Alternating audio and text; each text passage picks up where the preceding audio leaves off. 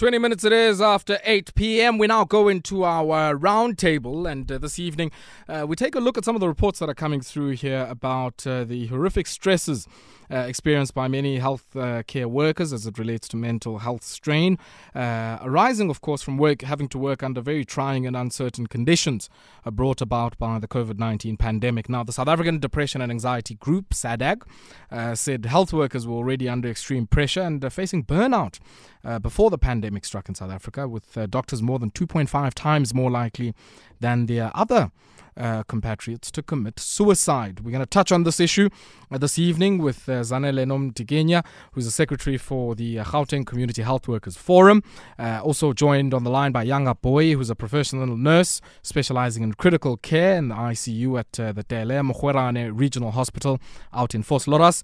And also Dr Tshepile Tlali joins me on the line, medical doctor and the vice-chairperson of the Junior Doctors Association. Zanele, Yanga and Tshepile, good evening and welcome. Hi, Andile. Hey. Good evening, Ayabonga and the listeners. Good evening. Thank you so much for welcome. Thank you very much for joining us, guys. Guys, it's a real pleasure to have you. It's a real pleasure to have the three of you. And maybe, Zanele, I want to start off with you. Because I guess in many ways, community health workers have, in many cases, borne, a considerable amount of the strain that has been brought about by this. I mean, you guys engage in home-based care. You go out and you popularize certain messages from a prevention perspective, and even dealing with some of the, links to the curative part of our healthcare system. What has been the experience of yourself and some of the members of your organization during this moment? And I guess we'll also get an opportunity to hear from the nursing profession and also some of the doctors as well. Good evening, Ayabonga and the listeners. My name is Zanele Nomdikinya. I'm representing CHWs, and I'm a secretary of Gauteng Community Healthcare Workers. Referring to your question, Ayabonga, we as community healthcare workers, we are facing difficulties and some kind of stress with dealing with this pressure of COVID-19. Because recently we are screening and it's difficult to produce a stat on this. Remember that we are visiting households each and every day, and it happened that when you go to the household trying to register, you don't know whether you are going to get a COVID there unless you screen the particular person and tell you the symptoms maybe, or due to the screening, you can get that the particular person you can refer for further investigation. So happening is of which that is not good enough to ask questions and believe that when they ask, it's not fair of being isolated and leave the children behind. So sometimes we don't get a straight answer when we are trying to screen because of the stigma and everything. So the other people, since you know that COVID-19 it's dangerous and it's a deadly disease, so now they feel good if they tell you about the COVID that they are having symptoms. They feel that they are being stigmatized. So sometimes you end up getting the wrong screening because of when you ask about the cough and everything, they're gonna tell you that no, we are not coughing, we are fine. But at the end of the day, those people are he's having a virus. But when you're screening, you don't get the exact stats out of them. Yeah. And then I guess for Nina, I mean, the challenges that come with the insecurity of the work that you do. I mean, we've certainly spoken about this on this platform before. Are you happy that in the current moment your role has been recognized enough to feel that you have the security of abantu abasebenzayo? No, the security is they are having difficulties in terms of security. First of all, I'm going to start with the issue of PPEs. We are not. We feel that the department is not covering us enough in terms of PPEs and in terms of contracting a virus for us. So for us, we feel we are not protected. The other thing is the pressure of work. We are now experiencing huge pressure because of now we have to deal with our daily work. We visit door to door, and now there's a state of COVID-19, and we have to do our campaigns and everything. So our work, like I feel good department have more to hire most HWs to come and because of now we are stressed. Okay, all right. Thank you very much for sharing some of those experiences, Zanele. And maybe Yanga, let me bring you in there, Mhlekazi. You are a professional nurse specializing in critical care. You're out in Vosloorus. We're in the third wave, Ngoku, and we've seen the preceding first and second waves, and the role of the entire health system. Not just the doctors, yourselves as professional nurses, some of the auxiliary nurses you work alongside, right through to the community health workers and many of the other home-based care workers who have had to deal with this particular issue. Just share with us some of the experiences that you've had, and the experiences that stand out for you, in dealing with this pandemic. First of all, let me thank you very much for providing us with this opportunity. It is less spoken of in terms of the struggles that the healthcare workers go through on a daily basis, especially in the midst of this pandemic. It is highly appreciated, Aya. I also happen to be the second deputy president of Young Nurses and Other Trade Unions. Yes. So I also do have actually very much broad spectrum in terms of the challenges that the nurses would have.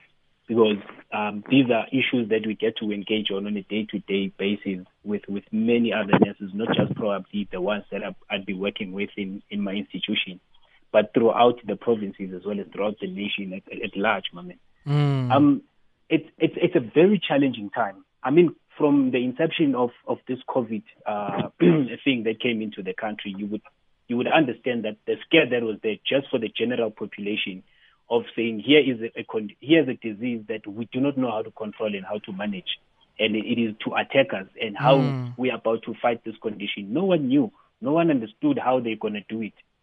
But nonetheless, the healthcare workers, being the doctors, the nurses, and many other frontline workers, had to be the people that would say they'll be on the front line. Be it we wanted to be there or not, but the job that we do required us to be exactly at the forefront. So from the beginning, fear had actually engulfed us in greatness, and that actually works with the psyche.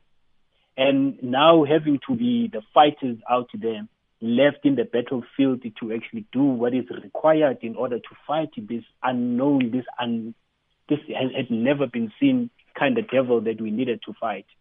And it is unfortunate, that we had to actually go through that fight without the necessary support that was needed, meaning the government that we work for, the institutions that we work in, had little to offer us in order to fight this. We were literally left as soldiers in the war without guns. Yanga, just paint for us, at the start. So kabuyele nje to around the 28th, 29th of March 2020, when the lockdown starts. By then, of course, you would have dealt already with this virus. But paint a picture for me at what was happening there at Thelle Mogoerane in terms of dealing with this issue. There's a lockdown outside. It's level 5. We didn't know it was level 5 then. But what's happening in your world at that point? What was actually happening, what I would tell you at the time actually of the time that you're basically pointing out in March, sometime last year, I was in school. I was doing the critical care training. Sure. So I was largely based in Pretoria at the time. But it's that there was always those constant communication with my fellow colleagues at Thelle Mogoerane and many other hospitals. But the one thing that was happening, my man, was the panic within the nurses. It was the panic and the fear. Remember, man, we only knew about this disease sometime in Jan, and we were told that it had started to hit China around November and December. And we in South Africa starting to know about it in January. And then February, now we're speaking of the possibilities of actually coming into the country, because we're starting to spread to other countries. And in March, eventually we started actually having cases. So In China, what they did is that they built a hospital that was to deal with these particular COVID patients. And the idea that we actually seen happening in China, it was almost a situation that we hoped we would see in South Africa. And that was never the case, because from patient number 1, patient number 2 started coming in, and then many patients coming in, and then hospitals started admitting these patients. Remember, it was going to be a thing of a story of, Joburg Gen says they have the patient. Steve Biko in Pretoria says now they have 2 patients, and it had not yet arrived in the other hospital. Then the moment numbers started rising, and then almost every hospital started to have 1, 2 cases. Now, we do not know how to manage this. We had no abilities of saying, this is one way of actually managing this condition. Now, remember, there's fear because we do not know who has to work and how they have to, how to treat these patients, basically. So that's where the fear was from the beginning, my man. And then there was chaos because the implementation of care for this patient, it's something that was unknown. And we were just thrown in the deep end of saying, you will do what you know to do in nursing any other patient. And not just that. Remember, this was a condition that actually had that stigma of saying, if it gets you, my man, it gets you and you are gone. So would you say, would you say at that early stage that a lot of the sort of spillover transmission happened because there wasn't a way to contain some of the early cases? And in a way, many of the facilities became, I guess, a conduit for the mass transmission of this disease. Decisions were made in a panic, Aya. Decisions were made in a state of panic because you now needed to provide a cubicle that would probably 2-bed or 5-bedded cubicle to say this is where we're going to treat any patient who comes in with COVID. But 2 patients became 5 patients, and 5 patients became 10 patients, and now it is out of control. Now the hospital can only do so much to provide care for these patients, and then eventually it means now we must now convert the entire unit. Now, if you convert the entire unit, then what happens to the duties, the normal duties of this particular unit? Then it means now these patients must be moved to other units where now the care is almost sort of neglected for your general conditions, or rather the general patients that were there without this particular one. Because you are facing an unknown adversary right now. And that is what was happening. And those decisions were made in a state of panic. And now everyone is in panic and is in fear. And your the call fear has that been actually placed was on hold. Please the wait. fear that was happening on the healthcare staff, my man, it is very dire, because right now your call has been placed you hear on hold. nurses who are Please being told you've been allocated to go work in the COVID unit, and the first thing that the person would say, do you really hate me that much that you want me to go work there? Eish. And then people started actually bring up issues. But I'm diabetic. I'm hypertensive. No one wanted to be there, bro. I am nursing my mother. I have kids. I have so and so. It was everything we could think of. What if I go there and I contract this condition and there is no reverse? That is the type of fear, my man, that engulfed us in the beginning of this pandemic. Yanga, khawubamba ifoni phone ndiyabona abantu bayakufonela xa uzapha eMetro FM Talk abantu bayothuka amaxesha bafone but hey ndiyakuva phone ne-radio yeah but let's bring in Dr Tlali on some of the issues here. Good evening, Doc, and I guess in the same vein that I've asked some of your colleagues, as doctors you're often seen, I guess, at from a responsibility perspective at the apex of some of the clinical responses to something as uncertain, heavily mutating in strains as we see with COVID-19. Same question to you. I mean, paint a picture for us of maybe in the second wave, around the tail end of the year. What was your experience? And many of your colleagues, we've heard horrific stories. People overworked, people getting into accidents, committing suicide, substance abuse, which is all really largely dealing with the anxiety, the angst, and much of the uncertainty brought about by this pandemic. Yeah, thank you for this opportunity. As I'm listening to Yanga, I am just reliving the trauma that was 2020 as a healthcare worker. At the end of the first wave, I can speak for 90%, if not all, healthcare workers that we were burnt out. We had gone through an experience that we had never envisaged, and we had seen many, many, many people die. And we have seen people die because of a lack of things that we generally took for granted. For example, oxygen. Furthermore, we have seen colleagues die. We have seen colleagues burn out. We have seen things that, we'd never imagined we'd experience in our careers. So going into the second wave, understandably there was a lot of anxiety amongst healthcare workers, especially because for most of us, we believe that after the first wave it was done. We've experienced it, we are moving on towards normalcy. Little did we know the second wave was going to be even worse. One of the challenges that healthcare workers have had to deal with during all the waves of COVID is the issue of burnout and moral injury.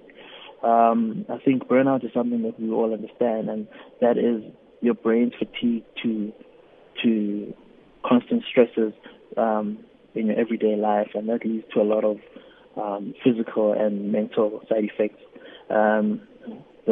One of those being depression, another being anxiety. The other physical one is fatigue, loss of appetite, not caring, and that can have an impact on how you continue to treat your patients going forward. The other issue is moral injury. Moral injury is a state of guilt, I guess, associated with having to make decisions that are against your moral beliefs. During the first and the second wave, and currently now, I'm sure a lot of doctors and healthcare workers can agree to this, that you often have to make decisions that you are not qualified to make. You make decisions such as, okay, we only have one oxygen port, we've got 3 patients, who gets it? And that decision is solely based on arbitrary things such as age, comorbidities, what you think, who you think is going to survive compared to the other 2 patients. And we know that this COVID virus is not really predictable. We know at the beginning we said that the most people at risk of dying from COVID are those with comorbidities, those who are obese, and but we've seen that, and those who are older, and we've seen that, younger people with no comorbidities have died from it. And we've seen older people with all the comorbidities have survived it, So there's no one simple way to say, you deserve oxygen and you don't deserve oxygen. And once you've made that decision and you say, okay, I give patient A oxygen and I give patient A, all the resources that I have, and unfortunately patient B and C, there's nothing I can do for them, that's the impact of not treating somebody like that, especially because we want to treat everybody, it sits negatively on you, and that can predispose you to further mental health issues. And that's what most of us have gone through with this COVID pandemic. And now the saddening thing about it is that, we understood that in the first wave, we were all going through this for the first time. We thought, okay, this has happened. We've now seen it, right? The second wave, you would think that, there's better preparation from our employers, from other stakeholders that are involved in the way we treat the COVID patients. You would think that there's been lessons learned. There's been lessons learned to help alleviate the stress that we go through. But second wave came and went, and there were no lessons learned. It didn't seem that way. The third wave is coming, and it's hitting our province very hard, and it's likely to hit other provinces very hard. And you look back and you think, and at the end of the day, you as a healthcare worker, you have to wake up, you have to leave everything behind you and go face this deadly pandemic, knowing very much that the people who are supposed to be looking out for you are not doing that. So you feel like you're just going out to war without any protection at the end of the day. And maybe just the last one before we go to an ad break, because I can see an ad break Tshepile. Just with the picture that you've painted, one gets a sense that on the one hand there's the sort of angst, anxiety and depression brought about by having to deal with death, severe illness every single day. But some of it is also, I guess, around work processes, because I guess, there's a composition and a structuring of work processes in a hospital, for instance, that would guide how people work and interact with each other, how you divide the labor among all of you. Have those caught up with the burden that this has placed on the healthcare system? Because seemingly one gets a sense that, there's a ton loads of work, but seemingly not enough people to do it. Yeah.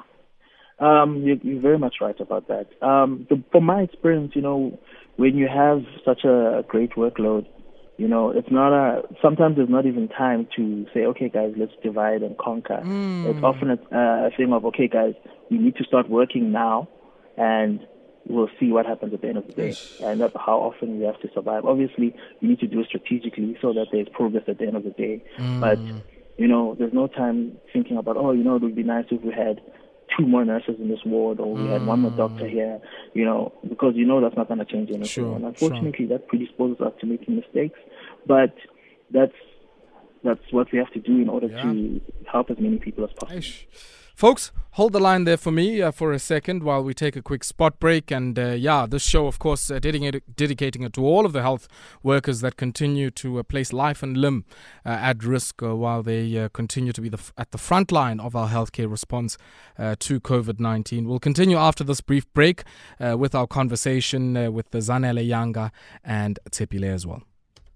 It is indeed Metro FM Talk, and we have our roundtable this evening with health workers, where we are discussing the significant and invaluable contribution that they've made, and the burden that's come with that contribution, of course, on their own mental well-being. And I'm joined by Zanele Nomdikinya, who's a secretary at the Gauteng Community Health Workers Forum. Yanga Booi also joins me, a professional nurse at the Thelle Mogoerane Regional Hospital in Vosloorus, and also joined by Dr Tshepile Tlali, medical doctor and the vice-chairperson of the Junior Doctors Association of South Africa. So Zanele, manbuyele kuwe, and I guess it has to do with a similar sort of question to what I asked Dr Tlali earlier, which is, did you feel on the one hand that umsebenzi uye wamninzi during the COVID-19 moment, and there were maybe just too few people who were doing that type of work, or there wasn't enough recruiting of community health workers? And if so, what lesson can we learn from that experience? Yeah. What I can say, umsebenzi wona uye wabamningi as ama community health care workers, because manje what's happening is, if we go screen, hence ngishilo nakaqala ukuthi ubemningi in terms of ukuthi manje we have our daily practice work. Now we have another load of being COVID-19 load now. So umsebenzi wabamningi in that manner. And in terms of recruiting new people, I mean, the work that you guys do is not only valuable during COVID-19. I mean, if I think about some of the home-based and preventative work that community health workers do, and with the high unemployment that we have we seen a recruitment? Have people been recruited? More community health care workers. In fact, we have. We could be happy if the government could reinstate our community health care workers. Those were the part of us before our permanency. So they were left out. So we could be happy if involve our community health care workers now, our uncontracted community health care workers, our reinstate, so that the pressure that we are having right now is over less. Yeah. Because right now, others have to go to my vaccination sites, whereby assisting my vaccine. Others have to go for screening. Others have to tracing. Go into our campaigns. So the workload is high, whereas our community health care workers are saying it's high, not doing anything. Yanga, let me bring you in here. And I guess, it's a similar issue around the organization of work in the space. I mean, I'm quite interested in sort of some of your own thoughts, because one gets a sense that all of the other ailments haven't stopped. I mean, it's not like abantu bayegulubane TB, bayegulubano, is for paper and many other issues. I mean, some of those issues still present themselves. How do we deal with that, and how do we learn in a way that strengthens our health system from this experience? I normally say South Africa has a poverty of leadership, and that poverty of leadership always plays out in how we implement all the actions that we are supposed to implement. The South African healthcare system is a curative system. It is the one. It's a reactive kind of healthcare system than a proactive healthcare system. We always want to see the complications before we can start dealing with the conditions, which is exactly what happened with the issues of COVID-19. We were in the first wave, which was the one that actually started in March, and we were already speaking of a possible second wave, which would be sometime late in the year, which indeed came by. And when you look in terms of the healthcare system, in terms of preparation towards that second wave, less was made, or little, even none at times. Preparations were made. Because by now, we are talking about being in the search of the third wave, and nothing has actually happened to improve the staff capacity. Nothing has happened to improve the bed capacity. Nothing has happened to basically beef up the morale of the staff in the healthcare space. Nothing has happened since then. So now you basically say we are led by a government that is simply working behind, because these are the people that are not doing anything in order to challenge what may come tomorrow. When I'm speaking about that, Dr. Tlali as well as Zanele Nomdikinya spoke about two vital things. There was a time where we were actually running out of oxygen. We needed not to run out of oxygen. Even to date, that becomes a problem. It's still a problem. It did not end then. You speak about issues of linen. That it's still a problem that still continues. Now you are saying right now, other ailments have not stopped. That is a fact and it's true. People still must go to clinics and consult for their blood pressures as well as their diabetes mellitus conditions or any other thing that has nothing to do with COVID. The same way people must be in hospitals and operated for other matters without this COVID. But now, because right now there is this COVID that has also saturated the greater strength of the healthcare system, we find ourselves displaced in terms of actually dealing with what we're able to deal with on a daily basis. Speaking to one of my colleagues earlier today in the primary healthcare, is that you got a challenge where nurses right now in the primary healthcare system must be pulled out from IMCI, from all those services that are provided in the healthcare system. IMCI being the EPI, which is the immunization of children. IMCI seeing all the conditions of the children, as well as those that go for family planning. You pull out that staff and put them in your vaccination centers. What then happens to these services? Right now, you've depleted staff from these services, meaning these services will no longer perform as they used to because you've taken the staff down. They must go and fight what is now presenting, which is now people must go and vaccinate. And even in this very vaccination, there was a time where people were given the Pfizer vaccine, which needed them to come and get the second dose. And then there's Johnson & Johnson, which is giving people a single dose. So now you've got people that were vaccinated back then who now must come back for their second doses. On a daily basis, these people see nothing less than 100 patients or 100 people coming to vaccinate, 200 people at times. So those are your daily people that you will see to vaccinate. Now, putting to them again the people that are now coming in for seconds. Right now, you're speaking about a number of over 400 people that now must be vaccinated on a daily basis by this very overly burdened staff. Let's pause. You see that? Let's pause. That means that the workload has increased. Yeah. Yes, let's pause, my brother, because we've got a but the challenges you're painting, my brother, from Anxi-ety to all manner of other challenges in the public health service, and we'll return to those. We'll also get a chance after this brief break to speak to a paramedic.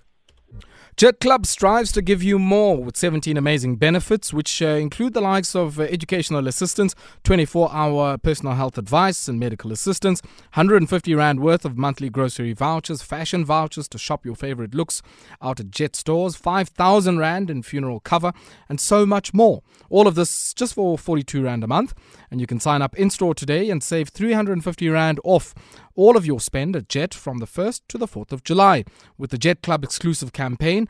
Don't miss out on all of these amazing deals from the 1st to the 4th of July only. Jet Club, here for you and every part of your life. It is indeed, and we continue our conversation with the health workers in our round table. And just as we, tie up the conversation, we have a chance to speak to Mpho, who joins us on the line. Mpho Mpogeng is the president of the South African Emergency Personnel Union. Mpho, we're trying to paint a picture of how health workers have dealt with this issue, and we know sometimes you guys are the first on the scene. What have some of your experiences been of this moment of COVID-19 and the implications that it's had on the work that you do? Thank you for having me. Let me actually indicate that the very same COVID that we're facing now has actually exposed a lot of things. One, the lack of resources, lack of planning, and lack of readiness from the management. Why I'm saying this is because our managers came to the media and misled the public that they are ready to deal with this thing. Unfortunately, when coming to the implementation part of it, it was very clear that they were not ready and they didn't have tangible plans to deal with this thing. That's why they end up bullying our members, forcing them to treat or transport confirmed positive COVID patients without PPEs. So that is a challenge because currently, as we speak, we have lost so many members. And now, as we speak, we have seen managers regrouping themselves, claiming overtime illegally or defrauding the government because they were not actually allowed to go and deal with patients directly. They are dealing with administrative matters, but because there is a chance for them to steal from the government, now we're having a COVID team. That on its own is a clear indication that in the sector, health itself, we don't have managers. I'm concurring with the latter speaker who said we are experiencing a very serious challenge of poverty of managers or leaders. Those are the challenges that we are having. That is why you can see most of our members, in most cases, they spend hours wearing PPEs because they have to hand over the patients to the hospital and they are struggling. You wear the PPE for more than 4 hours without eating, without going to the bathroom. So those are the challenges that people are having. And unfortunately, no one is taking care of that. They will just come to the media boldly and tell people that they are ready. So they don't have any plan. And we've been telling them that they must come up with a tangible plan. For instance, they must have teams. I mean, I don't mean managers. Managers, they must do their administrative work in their offices as usual. You don't have to come down and claim overtime unnecessarily so. Okay. They must actually have a team per district and ambulances that are assigned specifically to deal with the very same confirmed patients. But currently, as we speak, we just see ambulance randomly transporting patients from one area to another, and some of them are confirmed patients, COVID patients. So that one is on how are we going to arrest the situation? Because ambulances now are used or are actually assisting the spread of this COVID. Okay, Mpho. I mean, I think you paint this picture so well. And I think if I think about all these different elements that are coming together, it certainly does make for a very interesting picture of all of the challenges that are emerging here. And Dr. Tshepile, I need you to close it off for us. Unfortunately, we have run out of time, but you've heard what your colleagues have said, and I guess we've also had the opportunity to hear about what could potentially be done to change the situation. Just the last one, your message to South Africans and also to seemingly, I guess, many of those who employ you. Yeah, I think there's a lot of things that are being repeated by all four of us now. And I think we'd like to urge the Department of Health and the government to please do what's right so that the health sector can be fully equipped to deal with this pandemic. We've heard of unemployed. I mean, I know of the unemployed community health workers who suddenly lost their jobs after the first wave. There are plenty of doctors who are sitting at home. I'm sure there are plenty of nurses. We are short of ambulances. There's a lot of issues in the public health sector, which if we're running very well, things will be much easier on us all. So please, to the government, Department of Health, please just make things run smoother, prepare better, and make sure that, things are easier on us and that we can help save the lives of the many South Africans that we treat.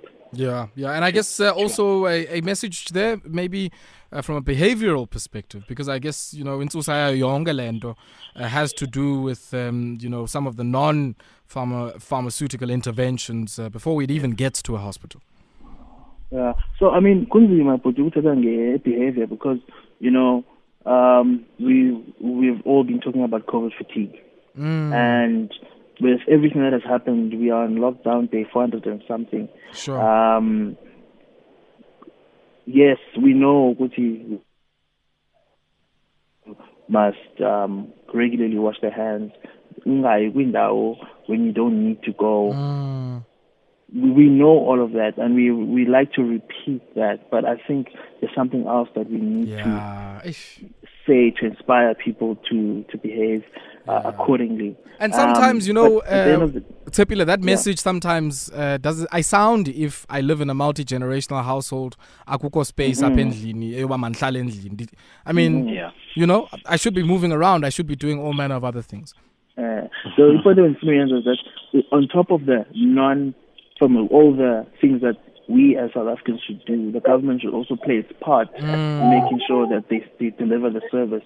Because at the end of the day, as a regular South African who's trying their best to abide by the regulations of COVID-19, if there's money being looted, if there's things that are not happening, you feel like because at the end of the day, we're going to continue having waves after waves after waves after waves. We'll have to leave it there, and real pleasure. Thank you, Mpho, Zanele, Yanga, and Tshepile for joining us this evening. Community health worker, professional nurse, doctor, and paramedic, respectively.